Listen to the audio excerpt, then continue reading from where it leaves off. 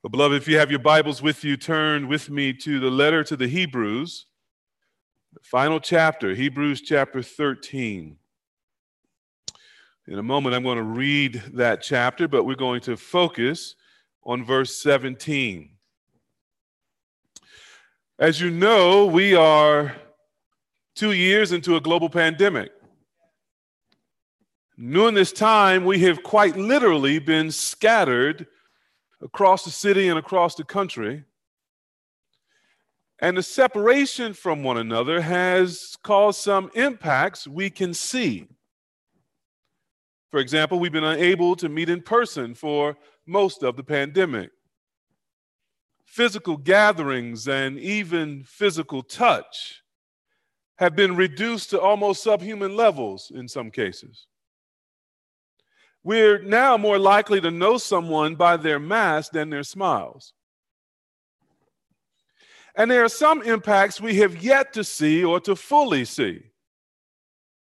Beloved, it's sad for me to say that some churches won't survive this pandemic. That's especially true of smaller, older congregations. Some personal relationships have essentially vanished. Even our very ideas about what's necessary for doing church or the Christian life has changed in some unseen and unforeseen ways. It's these kinds of things that have prompted the pastors here at ARC to focus this year in relaunching ARC. By relaunching, I simply mean going back to our essentials as a church. Across the pandemic, our total membership has remained pretty much the same, about 180 persons, praise God. But 25% of our membership has joined in the 2 years of the pandemic. Another 20 to 25% have moved to other churches or other parts of the country. So we are in many ways a new church. And the pastors don't want to take for granted that we have heard or that we remember all the things that are foundational to us. So we're going back to basics. This year, the pulpit ministry will focus on a few Christian essentials for us as a church. The first 5 weeks in the year, Pastor Dennis did a marvelous job of leading us through our 5 M's, our 5 core objectives as a church: to spread the message of the gospel, to show mercy to our neighbors, to seek to shepherd each other to maturity, to seek to multiply leaders and churches and church plants, and to spread the gospel, to spread missionaries to the 4 corners of the globe. Our next series, the one after this, we're going to walk through our church covenant, which is basically a summary of what we believe the Bible teaches about how we are to live together as a Christian community. These are promises we make to God and to each other and to ourselves about how we will live out the faith. The late spring and summer, Lord willing, we'll hopefully preach a book of the Bible that really focuses on how to live as a church. We'll probably do 1 Timothy. But right now, I'm going to we're sticking this little series in the middle of all of that focuses on the relationship between pastors and people. Now, that relationship lies at the heart of so many things in the Christian life that we dare not take it for granted. So in this series, we are focused not so much on what pastors do, their job description, and not so much on what members do, your job description, but we're trying to focus on the spiritual dynamic that is at the heart of this relationship. Spiritually speaking, what should be happening between us as pastors and people when we relate to one another? What should we expect God to do? So far, we've had 2 sermons that have tried to make 2 points. If you're just joining us for the series, you missed those sermons here, the main points from those sermons, basically. The first point is this, that pastors and people work together for the joy of the people and their firm faith. That we're in a partnership for your joy and for your firm faith. In the second sermon, this is what we said, that partnership requires the pastors to set an example of following Jesus and the people to follow that example in faith. So that's as close as we get to roles, right? That pastors are meant to be Jesus-centered, example-setting leaders, and the people in faith are meant to follow the pastors as they follow Christ, following them toward joy. Okay? So this morning we come to the third sermon. I want us to take a look at Hebrews chapter 13, verse 17. And in this text, I'm going to summarize it, the main point this way: that soul care should be joyful for pastors and profitable for people. That soul care should be joyful for pastors and profitable for people. Now, if you know the letter of Hebrews, you know that the writer here has been writing to prove that Jesus is better than everything. He's better than Moses. He's better than the angels. He's better than everything that's come before in Judaism and the Jewish religious system. And he's trying to keep these people from turning away from Jesus and going back to the law, going back to Judaism. And along the way, he's been correcting their sort of the false teaching that has come up among them. And now in chapter 13, he's giving them various instructions for their life together as a church, for their worship together as a community. And we're going to read that from verse 1 down for context, but we're going to settle on verse 17. So look with me in Hebrews chapter 13, beginning at verse 1. Let brotherly love continue. Do not neglect to show hospitality to strangers, for thereby some have entertained angels unawares. Remember those who are in prison, as though in prison with them, and those who are mistreated, since you also are in the body. Let marriage be held in honor among all, and let the marriage bed be undefiled, for God will judge the sexually immoral and adulterous. Keep your life free from love of money, and be content with what you have, for he has said, I will never leave you nor forsake you. So we can confidently say, the Lord is my helper. I will not fear. What can man do to me? Remember your leaders, those who spoke to you the word of God. Consider the outcome of their way of life and imitate their faith. Jesus Christ is the same yesterday and today and forever. Do not be led away by diverse and strange teachings, for it is good for the heart to be strengthened by grace, not by foods which have not benefited those devoted to them. We have an altar from which those who serve the tent have no right to eat. For the bodies of those animals whose blood is brought into the holy places by the high priest as a sacrifice for sin are burned outside the camp. So Jesus also suffered outside the gate in order to sanctify the people through his own blood. Therefore, let us go to him outside the camp and bear the reproach he endured. For here we have no lasting city, but we seek the city that is to come. Through him, then, let us continually offer up a sacrifice of praise to God, that is the fruit of lips that acknowledge his name. Do not neglect to do good and to share what you have, for such sacrifices are pleasing to God. Obey your leaders and submit to them, for they are keeping watch over your souls as those who will have to give an account. Let them do this with joy and not with groaning, for that would be of no advantage to you. Pray for us, for we are sure that we have a clear conscience, desiring to act honorably in all things. I urge you the more earnestly to do this in order that I may be restored to you the sooner. Now may the God of peace, who brought again from the dead our Lord Jesus, the great shepherd of the sheep, by the blood of the eternal covenant, equip you with everything good that you may do his will, working in us that which is pleasing in his sight, through Jesus Christ, to whom be glory forever and ever. Amen. Let the church say amen. Look back with me at verse 17. Obey your leaders and submit to them, for they are keeping watch over your souls as those who will have to give an account. Let them do this with joy and not with groaning, for that would be of no advantage to you. This morning, we're going to take that verse apart in three little sections. I want to observe, number one, the two commands in this text, the two commands. And number two, we want to see the two reasons given for those commands, the two reasons. And then number three, we want to see the two motives then for obeying those commands. The commands, the reasons, the motives.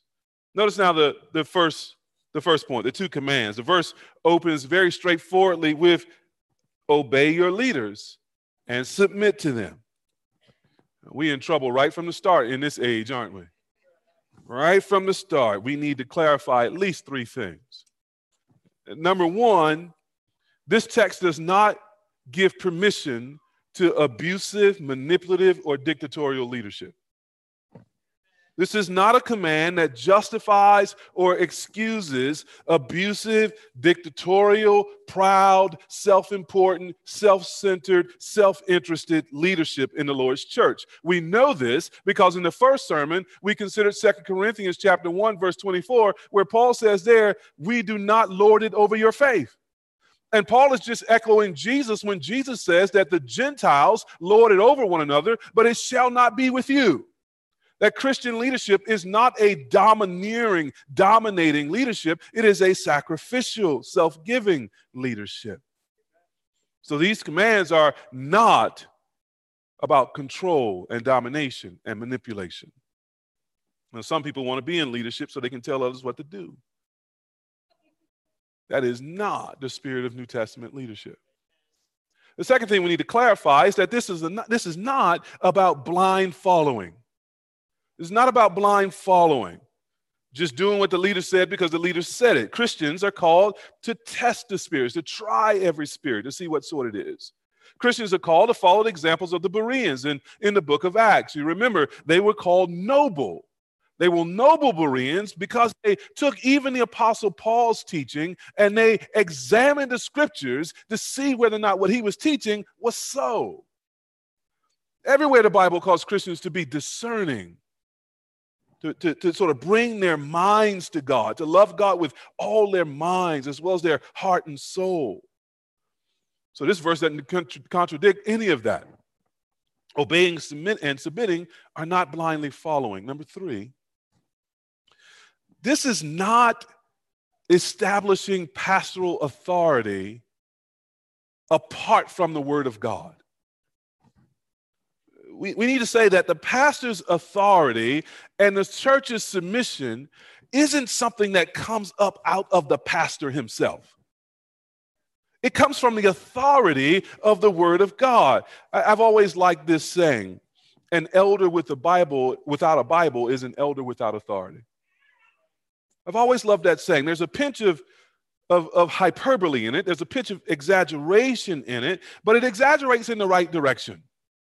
I mean, there are going to be some times where churches will follow the leadership of their pastors in areas where the Bible doesn't necessarily speak definitively.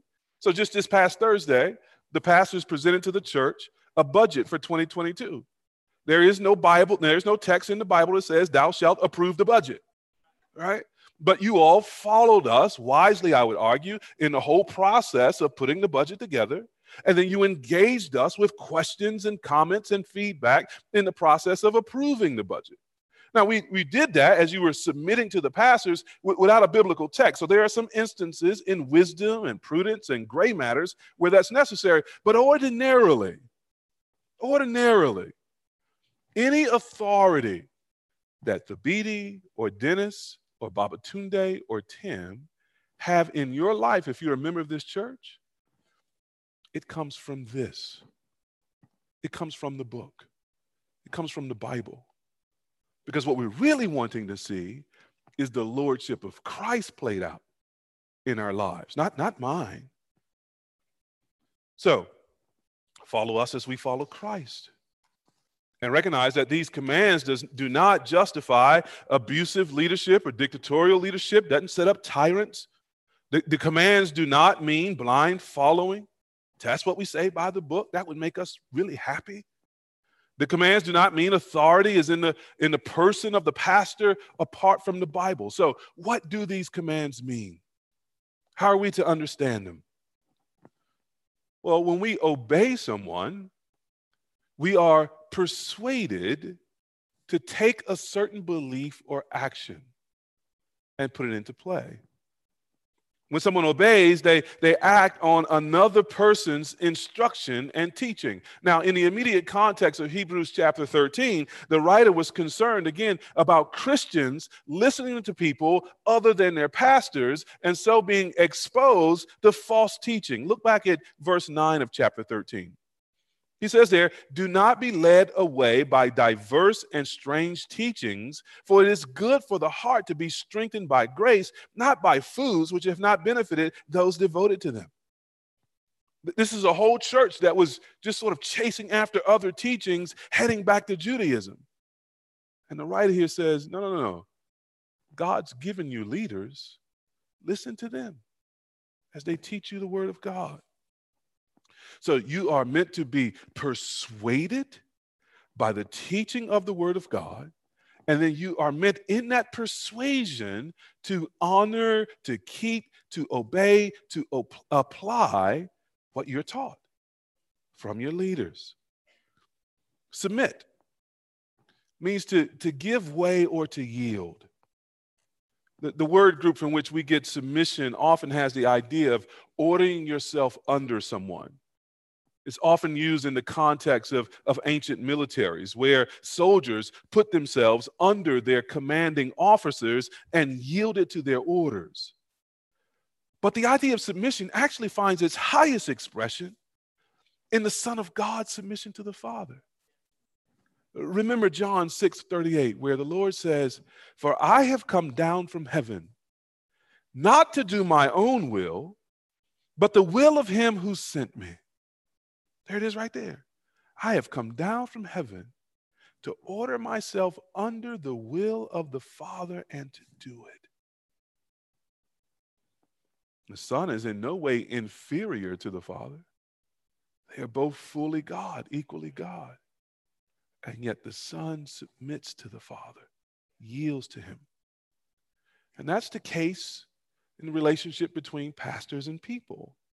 There's leadership and there's submission. Now, if we don't like the words obey and submit, we're going to have a difficult time being faithful Christians. We're going to have a difficult time following Jesus.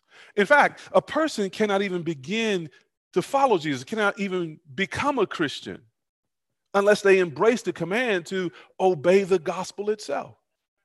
Let me give you 3 texts here. You can write them down and look at them later, but hear how obedience is being talked about in reference to the gospel. Romans chapter 10, verse 16. Romans 10:16. Paul says there, but they have not all obeyed the gospel. He's describing people who are not yet Christians. The reason they're not Christians is they have not yet obeyed the gospel. For Isaiah says, Lord, who has believed what he has heard from us? The fundamental sort of condition of someone who is not a Christian is that they are people who are still living in disobedience to the gospel. Or consider this text, 1 Peter 4:17. The Apostle Peter writes in 1 Peter 4:17, it is time for judgment to begin at the household of God. And if it begins with us, here's the question he asks, what will be the outcome for those who do not obey the gospel of God? If God is so holy and God is so serious about the rule of his creation, the rule of his world, that he's going to begin with judgment even in the household of God, how will people escape who disobey the gospel? That's Peter's question. What will happen to them? Well, the Bible actually answers that question. Here's the 3rd passage, 2 Thessalonians chapter 1, verses 8 to 10. There, Paul is thinking about Jesus coming the second time, coming in glory and power, and coming to gather his people. But he also describes what happens to those who are not yet Christians. He says that Jesus will come inflicting vengeance on those who do not know God, notice, and on those who do not obey the gospel of our Lord Jesus. They will suffer the punishment of eternal destruction away from the presence of the Lord and from the glory of his might when he comes on that day to be glorified in his saints and to be marveled at among all who have believed, because our testimony to you was believed. You see what Paul is saying there? That there is only eternal judgment and separation from God and separation from his glory for those who do not obey the gospel. The word we use for that is hell or judgment or wrath. That's what awaits those who refuse to obey the gospel. And so my question for you this morning is, have you obeyed the gospel? Have you obeyed the gospel? The gospel message that tells us that Jesus, the Son of God, came into the world in human flesh. He lived a perfect life in order to be an offering of righteousness to God in our place. And then he dies on the cross, where he not merely dies physically, but he is punished by God. The wrath of God is poured out on him so that he would be our sin bearer and so that he would take the wrath of God so that we would not have to. He's our substitute, making things right with God, making atonement with God in the place of sinners. He's buried, but 3 days later, he's raised again from the grave. And in the resurrection, it's like God is saying, I accept your sacrifice. It's all done. Come to me. And in the resurrection, he provides for our resurrection, those who believe. And he's coming again to gather his church, as we have just read. And the promise of the gospel is, if you put your faith in Jesus, yes, the command of the gospel is that you must repent of your sin and put your faith in Jesus. And the promise, the result of that is all of your sins are wiped clean. You're given a new name with God. You're brought into an everlasting relationship with him where you no longer ever have to fear his judgment because Christ has taken it. And you always only receive his love. And in his presence is fullness of joy. The command of the gospel is that you repent of your sin and you believe in Jesus as your Lord and Savior. So I'll ask you again, have you obeyed the gospel? Or are you continuing in disobedience? If you die in disobedience, there is no escape from God's eternal judgment. You escape it while you live, by repenting and believing. Do it now. Trust in the Lord. And beloved, if we are already Christians, once we have believed the gospel, we are not done with submission and obedience, are we? We enter a life that requires it in almost every kind of relationship you can imagine. So if you will, turn with me to Colossians chapter 3. Keep your finger in Hebrews 13. Turn with me to Colossians chapter 3. And let's consider together verses 18 to 22, a section of scripture sometimes called the household codes. There, the Apostle Paul writes in the Bible, wives, submit to your husbands as is fitting in the Lord. Husbands, love your wives and do not be harsh with them. Children, obey your parents in everything, for this pleases the Lord. Fathers, do not provoke your children lest they become discouraged. Bondservants or slaves, obey in everything those who are your earthly masters, not by way of eye service as people pleasers, but with sincerity of heart, fearing the Lord. Now, we don't have time to give a whole exposition of that paragraph. I know some of y'all got stuck at wives submit, others y'all got stuck at slaves obey. You know, there's a whole lot to unpack here. But aren't those words clear? Obey, submit. In the marriage relationship, in the parent relationship, in the slave or the employee-employer relationships. Obedience and submission are built into every relationship in society. And Hebrews 13:17 is simply bringing those commands and the way the Lord has structured the world into the church. And these commands are so important to proper living that the opposite, disobedience and rebellion, always produces punishment and chaos. Any relationship. Children, disobey your parents this afternoon if you want to. Punishment and chaos. Adults, go to work tomorrow. Show out with your boss. Punishment and chaos. the nature of things. It's how God has wired the world. And accepting and embracing and doing this in faith is how we enjoy the goodness of authority that God has intended it to have. So, Christian, now what I want you to do right now is pay attention to how you're reacting to this verse and this sermon so far this morning. What do you feel? What do you think? Try to be conscious of what's going on in your soul as we move now to this second point. Okay? So those are the commands. Let's look now at the reasons. Why should you obey and submit to your leaders? There are two reasons in the text. You see it in the next phrase there. For they are keeping watch over your souls. That's reason number one. As those who will have to give an account. That's reason number two. First reason, submission and obedience is called for because these leaders are watching over your souls, Christians. The main business of the pastors is soul care. Even when we are interacting with you about other kinds of matters like physical health or employment issues or family issues, we are still principally concerned with your soul. How is your soul prospering in the midst of those material, physical, temporal kinds of things? And think about that. The writer didn't say they are keeping watch over you. He didn't say they're keeping watch over you. If the writer just said you, then that could have meant any number of things, right? But the writer refers specifically to the soul, that part of every human being that makes them alive and that lives forever. The soul is that part of us that makes it possible for us to know God, to love, to feel, to think.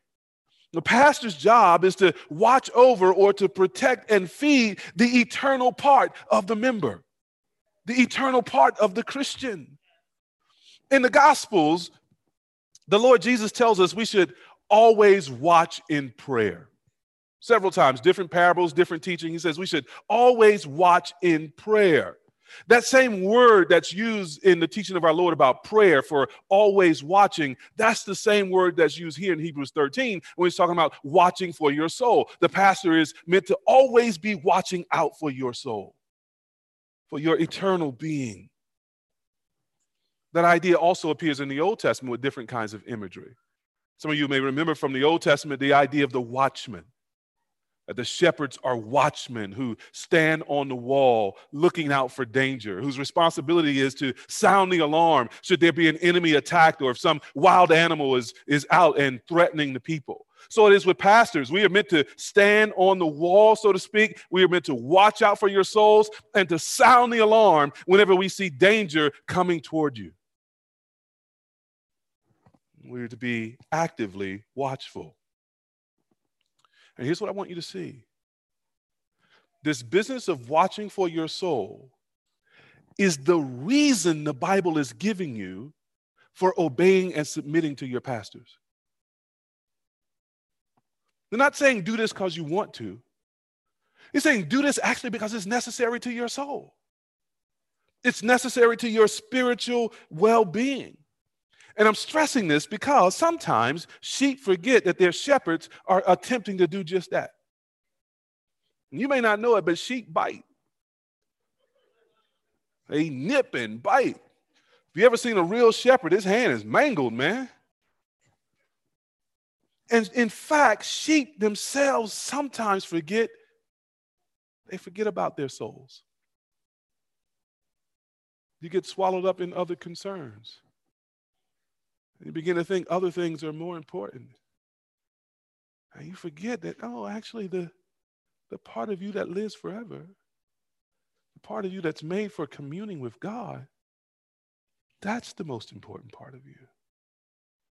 And the business of your soul is the most important business of your life. And you have pastors to attend to that. Now think about that just real quickly. We got to pay our bills, right? Amen down here. Somebody knows. Somebody paying their bills. We gotta pay our bills, right? But the Lord did not in the Bible establish accountants and bookkeepers to watch over your finances. We got to take care of our bodies, right?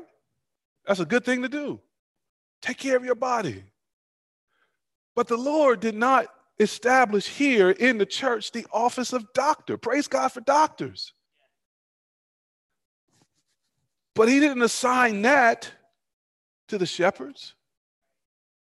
You got to take care of your car. Some of you take better care of your car than your bodies. Some of you ruin your finances for your car. And we take our cars to mechanics, don't we? And yet the Bible nowhere says, obey and submit to your mechanic because he takes care of your car. Which do you think is the more important? Your finances, your body, your possessions, or your soul? If God has given people to watch over your soul. See, we're dusting off the pandemic and dusting off of 2 years of Bedside Baptist Church and dusting off 2 years of being pretty distant and unconnected. Well, as we dust that off and we get reconnected, we need to remember what is most central. It's the souls of the saints. Submit to your leaders because they're watching out for your soul. And nothing is more important for your soul. We know that because Jesus says this, what will a man give in exchange for his soul? If he had the whole world, you couldn't purchase your soul. Here's the second reason. Second reason is this, your pastors will give an account to God. Obey and submit to them because they will give an account to God. You see it there in that second part of the phrase there, as those who will have to give an account. This means pastors and people, we're actually in a three-party relationship, with God being the third party, holding the leaders accountable for how they shepherd. And that should cause the pastors, every pastor everywhere, to reverence God, to tremble before God. Just think about what the writer has said about God here in Hebrews. Hebrews chapter 10, verse 31. It is a fearful thing to fall into the hands of a living God. Hebrews chapter 12, verse 29. For our God is a consuming fire. This is the God with whom the pastor has to deal about your souls. A living God. Terrible and awesome in the old English meaning of those words. Strikes wonder and fear in the hearts of all. A God who is a consuming fire. Says to me, says to Tim, says to Babatuni, says to Dennis, you're going to have to give me a report of how you cared for the sheep. If a man desiring to be a pastor doesn't tremble at the idea of a holy living God holding them accountable, then that man is dangerous to everyone around him. But the fact that pastors must give an account to God should also cause the people of God to respect their leaders all the more. If you know what a holy and solemn responsibility this is for your pastors, it ought to make you more cooperative with the leadership. Christians who seem to get joy from questioning and attacking their church leaders are a danger to themselves and everybody around them. We don't have any of them in the membership here. Relax. I ain't talking about nobody. Just making the point. Talking about other churches.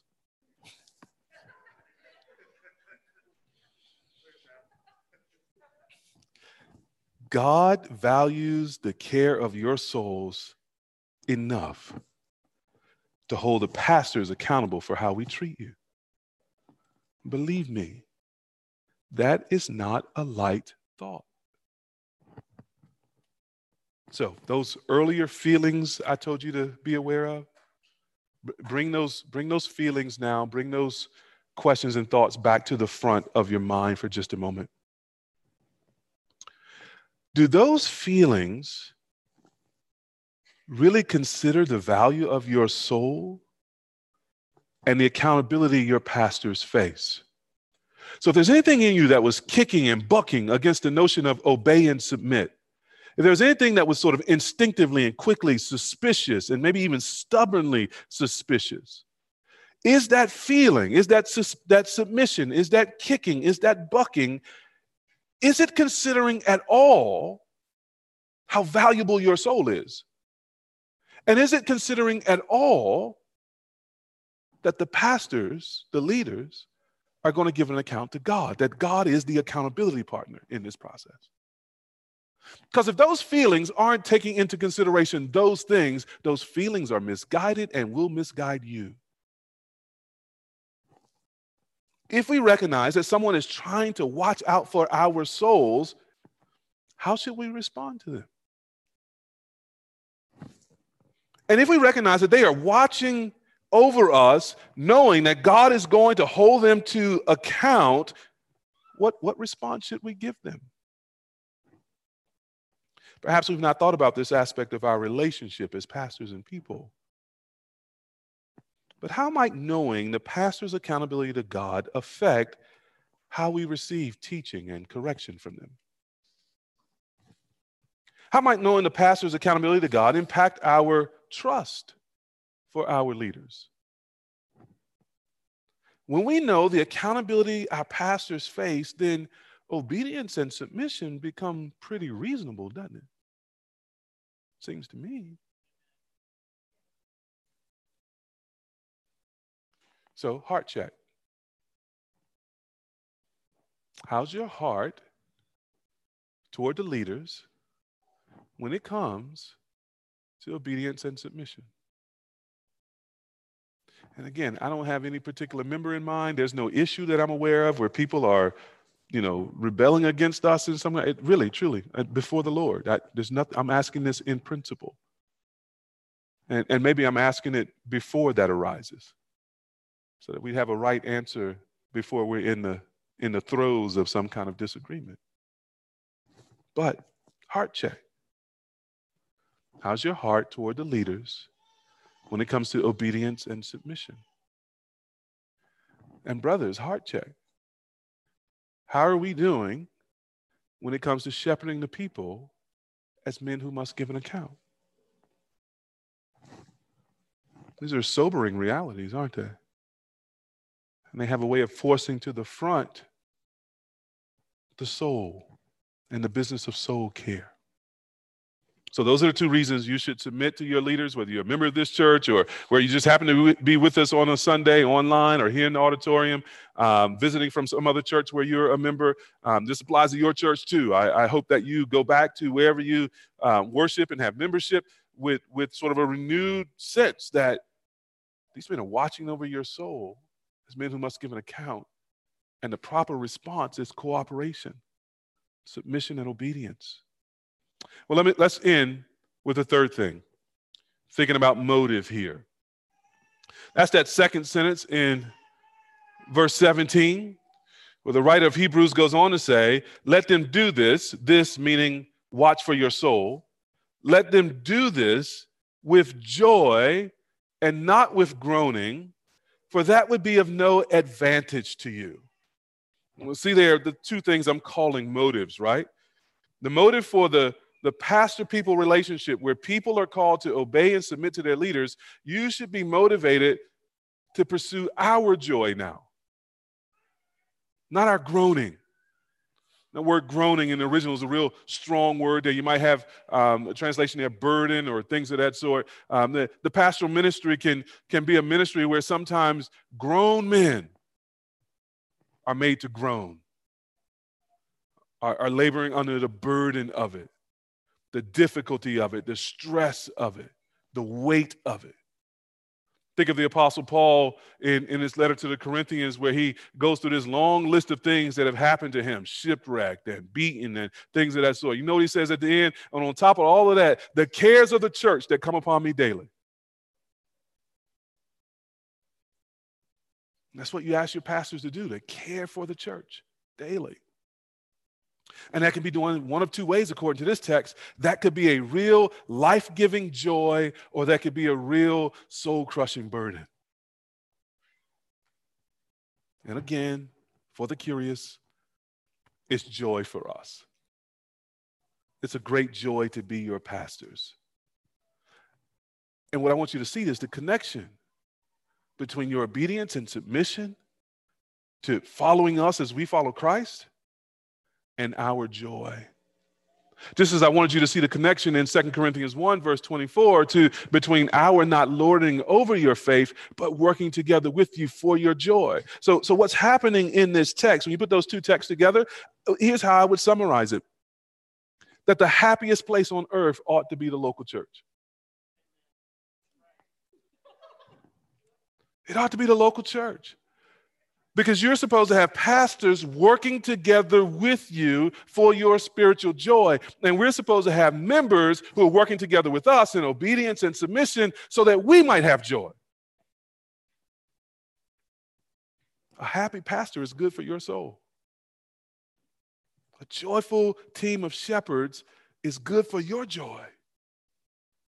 And the text here says this is why. This is the motive for obeying and submitting to them. God designed a pastor-people relationship so that everybody gets joy. How good is God?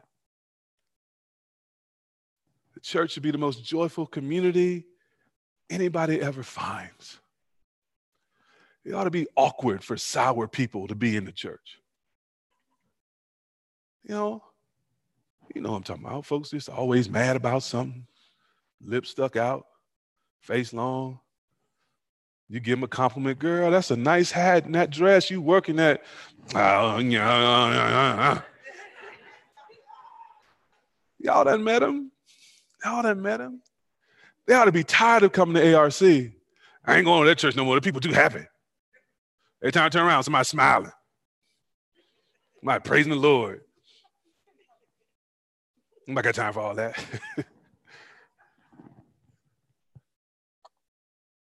And it ought to be such an attraction to people who are seeking joy, who are wrestling with sorrow, who need encouragement. The place to be is with God's people because we're meant to be working together for precisely that, for your joy and ours. Over and over and over again. Now, notice what the text says. Let them do this with joy and not with groaning. So that's for the pastors. Now it turns back to the members. For that would be of no advantage to you. The text is actually saying it is profitable. It is a blessing. It is a benefit to the Christian when the Christian submits and obeys its leadership. And the leadership serves not with groaning, but with happiness. This doubles back into your advantage. And so it's right to seek your own advantage, in a sense, in the Christian church. Not in a selfish sense, I just want my way. I don't like the color of the carpets. We need to change the color of the carpets. I'm going to bring it up at every members meeting until we change it. Praise God, we don't own no carpet. This is the art carpet. Whatever they do with it, that's what they doing with it, right? Not in a selfish way, but in a proper spiritual way. It's right for the church to seek its spiritual advantage. And the Bible isn't leaving us guessing as to how to do that. It's by obeying and submitting to godly leadership who is watching over your soul, knowing they must give an account to God. The end of that is happiness for the leaders and advantage to the members. You want to do something for your spiritual good? Listen to your leaders. Listen to your leaders. Let's make sure, beloved, we put everyone's joy at the center of our relationship as pastors and people. Joy is why we care for souls. Joy is what we partner to produce. Let's each, pastor and people, do what leads to joy. And joy we will have because that's how God has designed it. Let's pray together.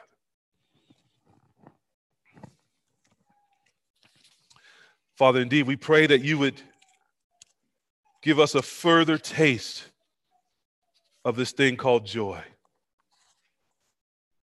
Some of us have not known it for a long time, have been searching for it in all the wrong places. And you have done something in creating this relationship between your under shepherds and the sheep that you bought with your own blood. You have designed this relationship in such a way that when it's properly functioning and the spiritual is the focus, that it results in joy for the whole church. Father, we pray that our church family would just overflow with gladness. That every heart would be made light with joy and strengthened with happiness as we delight in you, delight in your presence with us, delight in your work in and through us, as we discover more of you in the hearts of each other. Fill us with joy, we pray. In Jesus' name, amen.